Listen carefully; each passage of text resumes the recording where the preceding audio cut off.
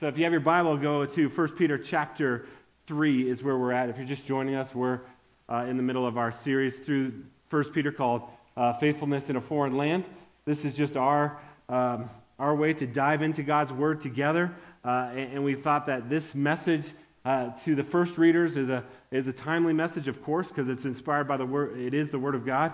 It is the Holy Spirit that's inspiring that. But in particular, given the kind of cultural narratives and position we find ourselves in, 1 Peter has just been speaking to my soul and hopefully for you as well. And we're in chapter 3 today. If you don't know where that is, it's in the New Testament towards the right side of your Bible, chapter 3. We'll be picking it up in verse 8 this morning.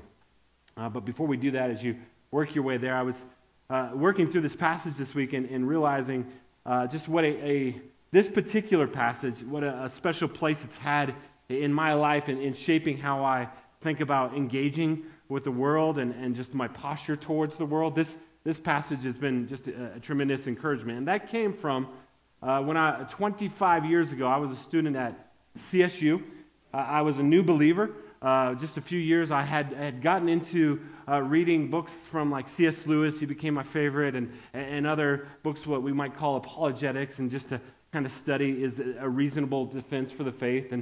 And I went up to CSU, and I expected, even as a new believer, I expected just some pushback in that. And of course, there was that on campus, and a lot of professors would have kind of snide remarks here, or others just kind of,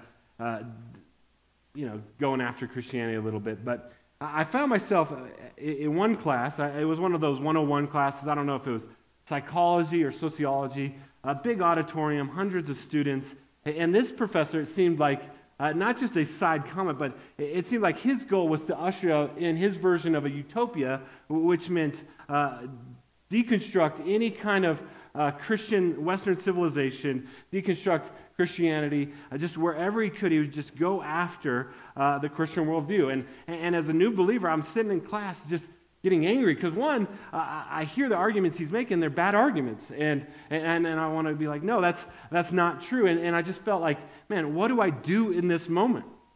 And so that's when I sent an email to my mentor and pastor, and I was like, hey, what do I do? How do I respond in this moment? I'm a new believer, just a couple years. And he responded back, and that email, this was back when email was just out, by the way, back when the Earth's crust was cooling and email came onto the surface. So it was my first email account, mark.oshman@coloradostate.edu, and I kept that email for years because of just the encouragement it was. It wasn't just a quick one or two lines. It was several pages. And my mentor, Pastor Keita, went to this passage, 1 Peter 3, and just from there just gave me a tremendous encouragement and wisdom. And we're going to see in a moment, Peter's going to tell us, in your hearts set apart Christ as Lord. So the first thing he said was like, hey, just know that no matter what any professor says, Jesus is on the throne and he's ruling and reigning. And so just get settled in that. And then he kind of walked me through the passage a little bit more. But here's basically what he said. And he basically just said, look, too often in the world, as Christians, we either do one of two things. We either withdraw from culture and cultural engagement and just kind of get together in our little holy huddles and we tell each other how awesome Christianity is and the world is bad and we don't want to get close to the world because they sin and that might get on us. And so we kind of pull away. Or other times, we feel like, man, we gotta engage everything. We gotta just go after everything because the honor of Christ is at stake. And he said, you know what, Mark? Here's what I would encourage you to do: earn the right to be heard. He said, be the best student, write good papers, know the material, do well on the text, and then pray for an opportunity someday maybe to let your light shine. But I just thought, man, that's so good. Earn the right to be heard. With gentleness and respect, engage the world. And so I just kind of worked through that. And that encouragement for me, again, I kept it for years, but back then you couldn't transfer your emails and all that stuff. I mean, it was really the dark ages. But what Keita did for me 25 years ago, I hope that in some small way just to do for you this morning, to encourage you to say, how do we actually engage the world? How do we live, as Peter says, as elect exiles, as people that are not of this world, but we're in this world, or we should be in this world. We have been transferred to a different kingdom. We have a different king, and we have a different allegiance. And so how do we actually live on this? Because God still, even though we are God's kingdom people, he has us here on a kingdom mission. And so this is what Peter's been getting at so far in his book. But right now, as he's been transitioning, he's answering very specifically, how do you do that? How do you live as elect exiles? How do you live as people that are not of this world but are in this world? And in fact, in chapter 2, verse 9, he started it like this. He says, just reminding us of who we are. You are a chosen race, a royal priesthood, a holy nation, a people of his own possession, that you may proclaim the excellencies of him who called you out of darkness into his marvelous light. So Peter is basically saying, you've been called out of the darkness into light, but here's the deal. Now you take that light back into the darkness. That's our whole mission. That's why we exist. We've been called out of the darkness into light, and now we are light bearers in the world. And he's starting to get very specific of how we do that, how we relate to our government, how we relate to our employers. Last week, how we relate as husbands and wives in such a way as elect exiles.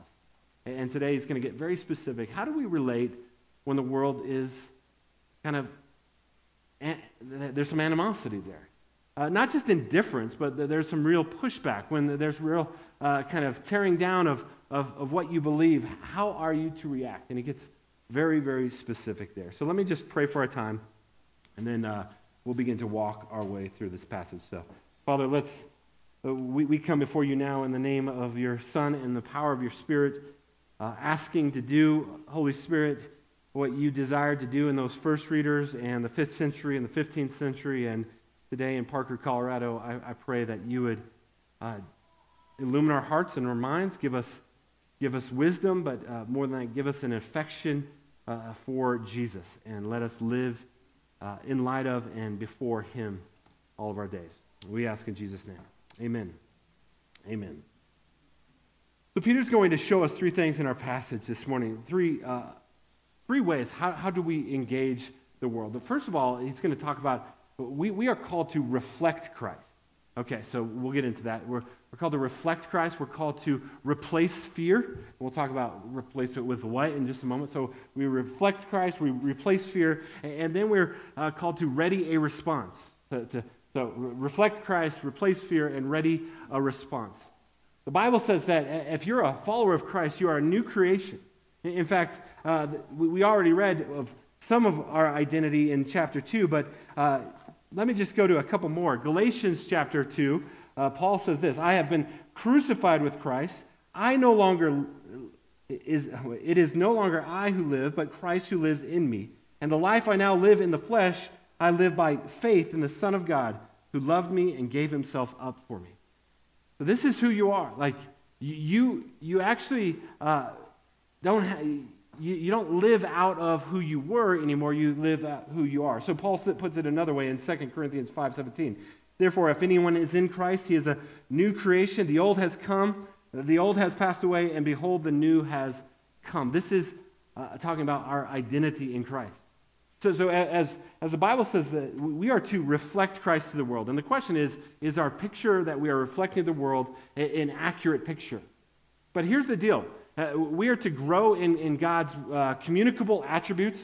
That's just a fancier way of saying in the ways that we can look like God, we should begin to grow more and more like that. Now, there's incommunicable attributes of God, all the omnis, like we'll never be omnipresent, omniscient, we'll never do any of the omnis, but there are things in the character and nature of God that we are called to reflect in a growing way. So we're called to be merciful, we're called to be loving, we're called to be, Peter called us to holiness already, we're called to be just, and so on and so forth. These should be in increasing measure growing in our lives, reflecting Christ. But here's the problem. The problem is the Christian life is not just difficult, if you've ever tried it, it's impossible, right? It's so impossible that only one person's ever been able to pull it off, and we named it after him, right? So if we just have the WWJD and we're like, okay, I'm going to be more like Jesus today, you're going to fail. No matter how hard you try, you are going to stumble. And so those verses that I just read to you, there's a secret in that. It is no longer I who live, but Christ lives in me. I have been crucified with Christ. The old is gone, the new has come. So the mystery of the Christian life, the way we actually reflect Christ, is to get into that space where Christ is living his life through us. It's what Jesus would call abiding in John chapter 15. How do we come to a place where we are so abiding in Christ, in connected with Christ, that these things are not something we try to do, but they become our nature because they're his nature. That's the mystery. That's how this passage is going to try to unlock. So we reflect Christ. In fact, he's going to say, in a dark world, the darker it gets, actually, the better we reflect Christ, right?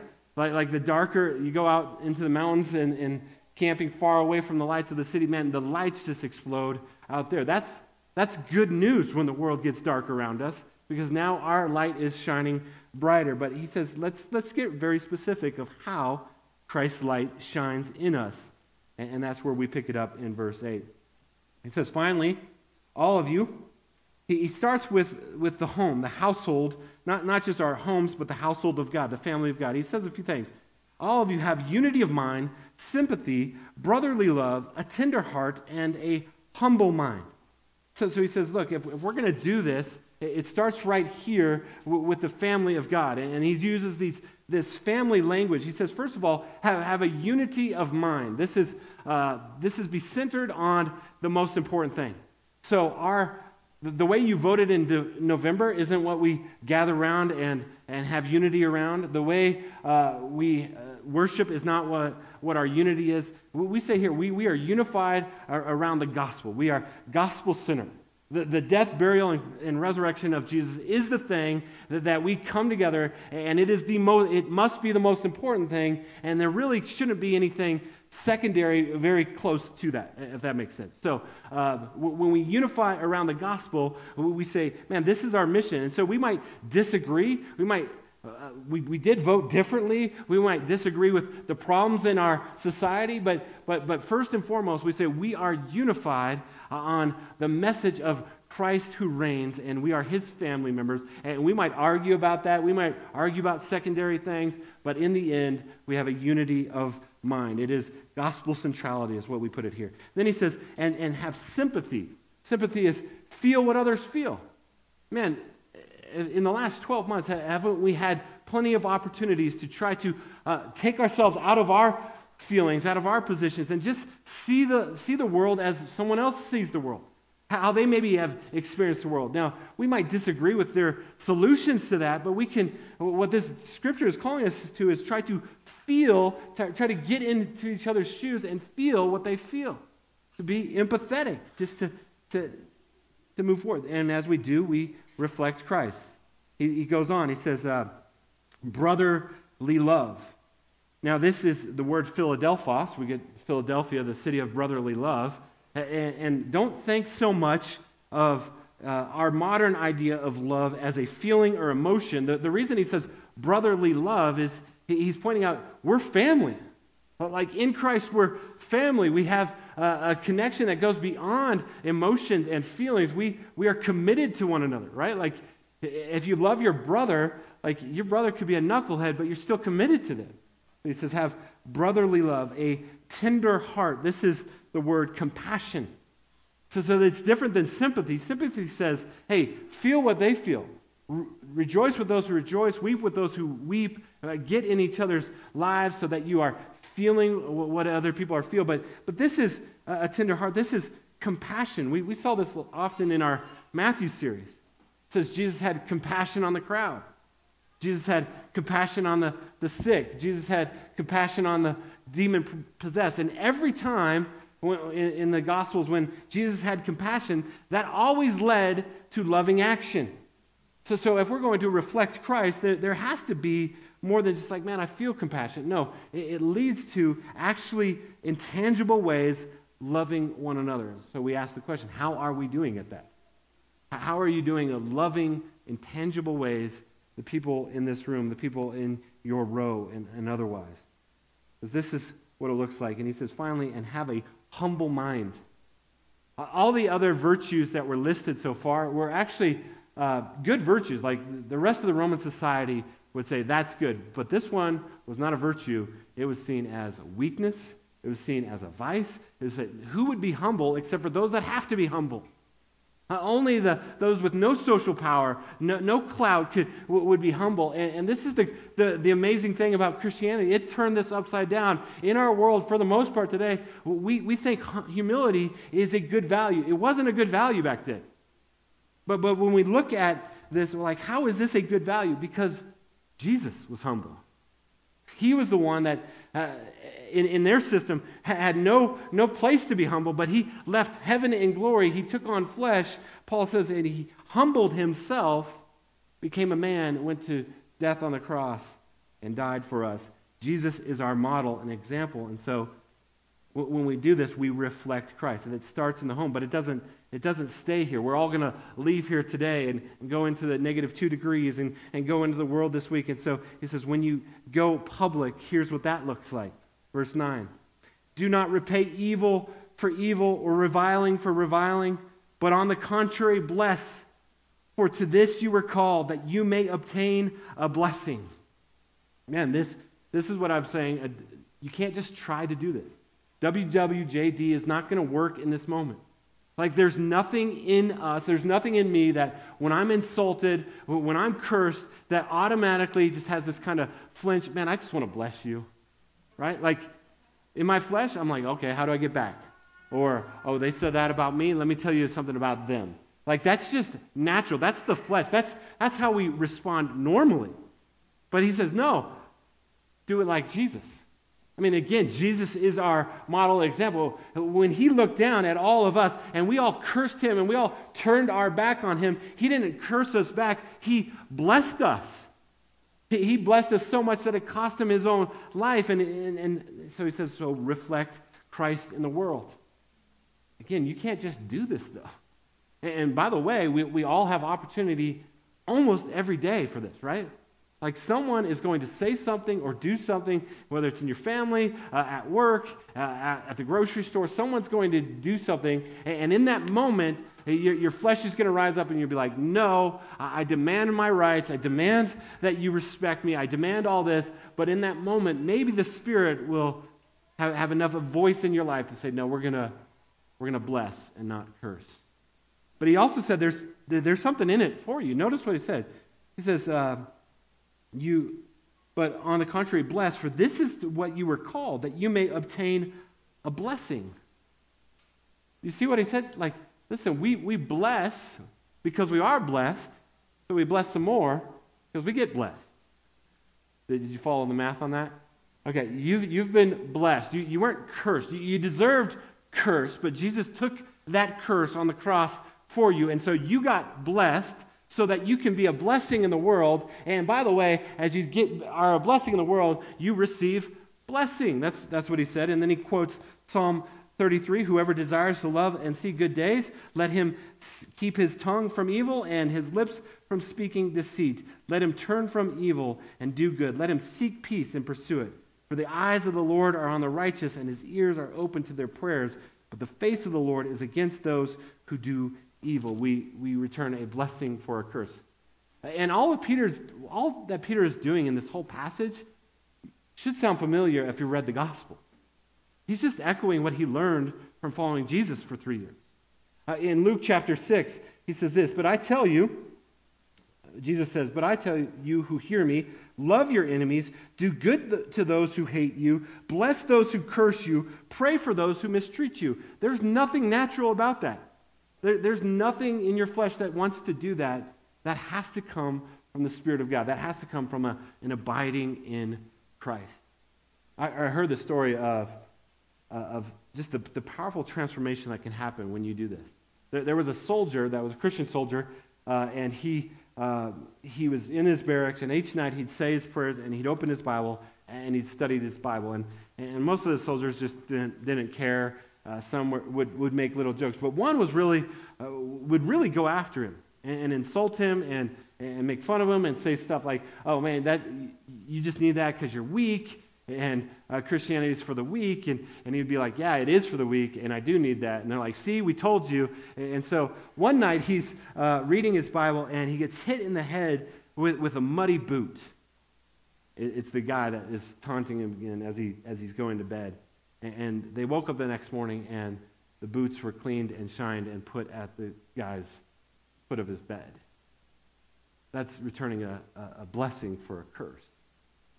And what happened over the next several months is several of the other soldiers actually came to faith in Christ. There's a powerful witness when you don't just do what everyone would do, but you return a blessing for a curse. And that's what Jesus has done for us, and that's what Jesus has called us to do, to reflect him. But notice the very last, there's kind of also a warning. It says, but the face of the Lord is against those who do evil. So every opportunity we have, when there's kind of a crossroads in the road to either bless or curse, you're either inviting more blessing of God in your life, or you're inviting the opposition of God in your life. You're either becoming more like a citizen of heaven or a citizen of hell. Like the stakes are kind of high here. Because you don't want to have God in opposition. So how do we do this? This is what it means to reflect Christ. Then he calls us to not just reflect Christ, but replace fear. We'll get into that. Verse 13. Now, who is there to harm you if you are zealous for what is good? But even if you should suffer for righteousness' sake, you will be blessed. Again, Peter's echoing Jesus' Sermon on the Mount, Matthew 5:10. Blessed are those who are persecuted, for they will receive the kingdom of heaven. He says, then have no fear of them, nor be troubled, but in your hearts honor Christ as Lord. Again, he's echoing Jesus. Jesus would say at times like, hey, don't worry about the people that can just kill your body. I'm like, no, that seems like a pretty good thing to worry about. It's like, don't worry about that. That's nothing. Rather fear him who can destroy both your body and your soul in hell. And you're like, okay, Jesus, you just took that up a notch, right? It says replace fear. What's he doing? He says, in your hearts, honor Christ as the Lord, as holy. He's actually quoting Isaiah chapter 8, and he's putting Jesus in that. Isaiah chapter 8. So let me just read that here for you real quick. So let me just set the scene. In Isaiah chapter 8, the Assyrians are about to destroy God's people. They're about to roll in with their armies, rape and pillage and destroy and just wipe out everything. There is good reason to fear. And so God speaks through Isaiah, and listen to what he says in verse 11. For the Lord spoke thus to me with his strong hand upon me, and warned me not to walk in the way of this people, saying, do not call conspiracy all that this people calls conspiracy. Man, that's a word for today, right? And do not fear what they fear, nor be in dread. But the Lord of hosts, him you shall honor as holy. Remember what Peter just said? But in your hearts, set apart Christ as holy. But the Lord of hosts, him you shall honor as holy. Let him be your fear, and let him be your dread, and he will become a sanctuary. So what do we replace fear with? A bigger fear. That sounds kind of weird. But that's ultimately our problem. We have this fear of man. We're afraid what people will think about us. We're afraid of what they'll say. We're afraid, even to some extremes, what they'll do to us. They could put us to death. But he's saying, hey, there should be a bigger fear that outshines all that fear. And Isaiah gets it, right? Because just 2 chapters earlier, Isaiah, in the year King Uzziah died, in chapter 6, he goes into the temple, and what does it say? I saw the Lord lifted high and lifted up in the throne, and the angels were singing, holy, holy, holy. And what does he do in that moment? All of his fears, earthly fears, get replaced with the ultimate fear, the fear of God. He gets on his face, he starts sucking dirt, he says, woe is me! I'm a man of unclean lips, and I live among a people of unclean lips. I'm undone. I'm finished. I can't even be in your presence. And in that moment, God gives grace, and he sends an angel and takes a coal and burns his lips on the altar, and he lifts his head. So Isaiah would live the rest of his life with this vision of God, the one who is to be feared, the one who is to be worshiped, the one who is to have all honor, worthy, and respect. When you have that in your mind, it doesn't matter whether or not people think you're cool. It doesn't matter whether or not the world would turn against you. Man, we have the God who is on a throne. And Peter had this problem too, right? There was a time in his life where a slave girl called him out as being a follower of Jesus, and he cursed her out, and he says, I don't know the man. And he looks over and he sees Jesus, and the crow cocks, and he goes away in shame, but he gets restored. He sees the resurrected Jesus. He gets a new fear, a greater fear of the Lord who can conquer death and the grave, and he is absolutely transformed. So that in Acts chapter 4, when he's brought before the same people that put Jesus to death, and they're like, what is up with these people? And they said, Acts chapter 4 says they could see that they were untrained, ordinary men, but they had been with Jesus. So he says, replace your fear. If you're going to live as a light in this world, you can't be afraid of people. You can't be afraid of what people might think of you. You should be afraid of what God thinks of you. You should be afraid of the one who will judge you forever. This life is this long, and so we replace our fear with the fear and awe and worship of God. He says, then we ready a response at that point. Actually, I was thinking of this book I read this week in light of this. It's a great book, Evangelism as Exiles, Life on Mission as Strangers in Our Own Land. It's actually kind of works through 1 Peter, but Elliot Clark was a missionary in a Muslim background country, and with his family and his 11-year-old son. He said one day they were out and they were looking out their window, and they saw their son, and his wife screamed in horror. And so he came running up, and he looked out, and he saw the 11-year-old son was surrounded by what was called the rough uncles, these kind of teenage hoodlums that would go around beating up people and stealing from them and all this. And he's a couple hundred yards away, so they can't do anything. So they're just watching in terror as their 11-year-old son is being surrounded by these guys. And then the leader picks up a large stone about the size of a football, and he raises it up to smash it down on the 11-year-old's head. And they're just terrified, just why they can't do anything. Can you imagine that feeling as a parent? And then all of a sudden the rough uncles put down the rock, and they walk away, and the little kid comes running back in, kind of shaken, and I'll just pick up the story from there. They asked the kid what's going on. He told us the rough uncles had come upon him without warning. The group knew he was a foreigner and thus presumed he was a Christian. They asked if he believed Jesus is God's son who died on the cross. When our son answered in the affirmative, the boys were incensed and threatened him with stoning. My wife, who by this time was almost beside herself, then asked, "So what did you do?" To which he responded, "I told them I wasn't afraid of them. I told them they could kill me, but that didn't matter because I would just end up in heaven." He got this. 11-year-old could get this. This isn't a matter of maturity. This is a matter of who do you see as more threatening? Who do you see as worthy of your fear?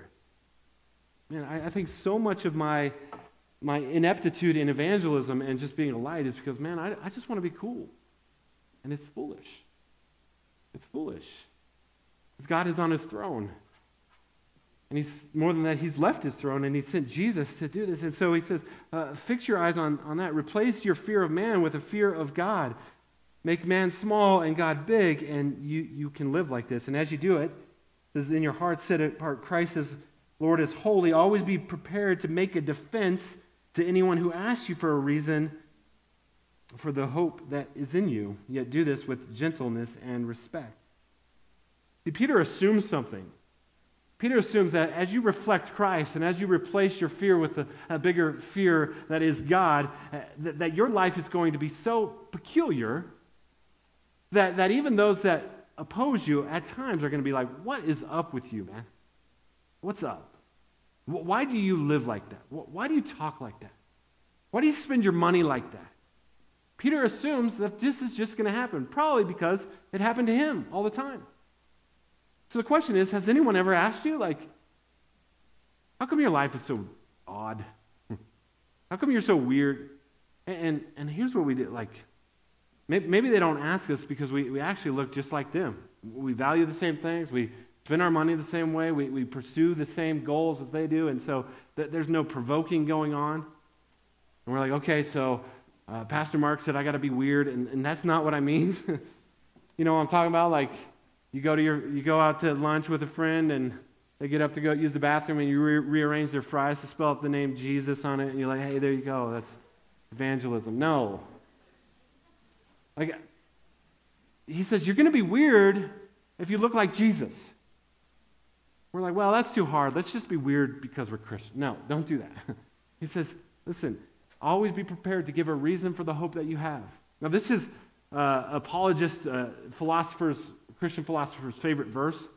And I commend that. I put something online. You can go to a free course right now through Denver Seminary. My philosophy professor, apologetics professor. You can do that. But that's not what this verse is talking about.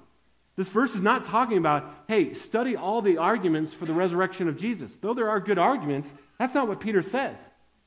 This verse isn't saying, hey, if you Christians would all become really academic, then you could win the world. No, that's not what he's saying.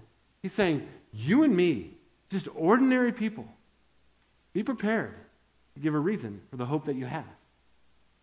And how do you do that? I'll tell you what you love, you're prepared to give a reason for. Talk to anyone that is a fanatic about a sports team and ask them why. They'll talk to you for 2 hours about why that team is awesome.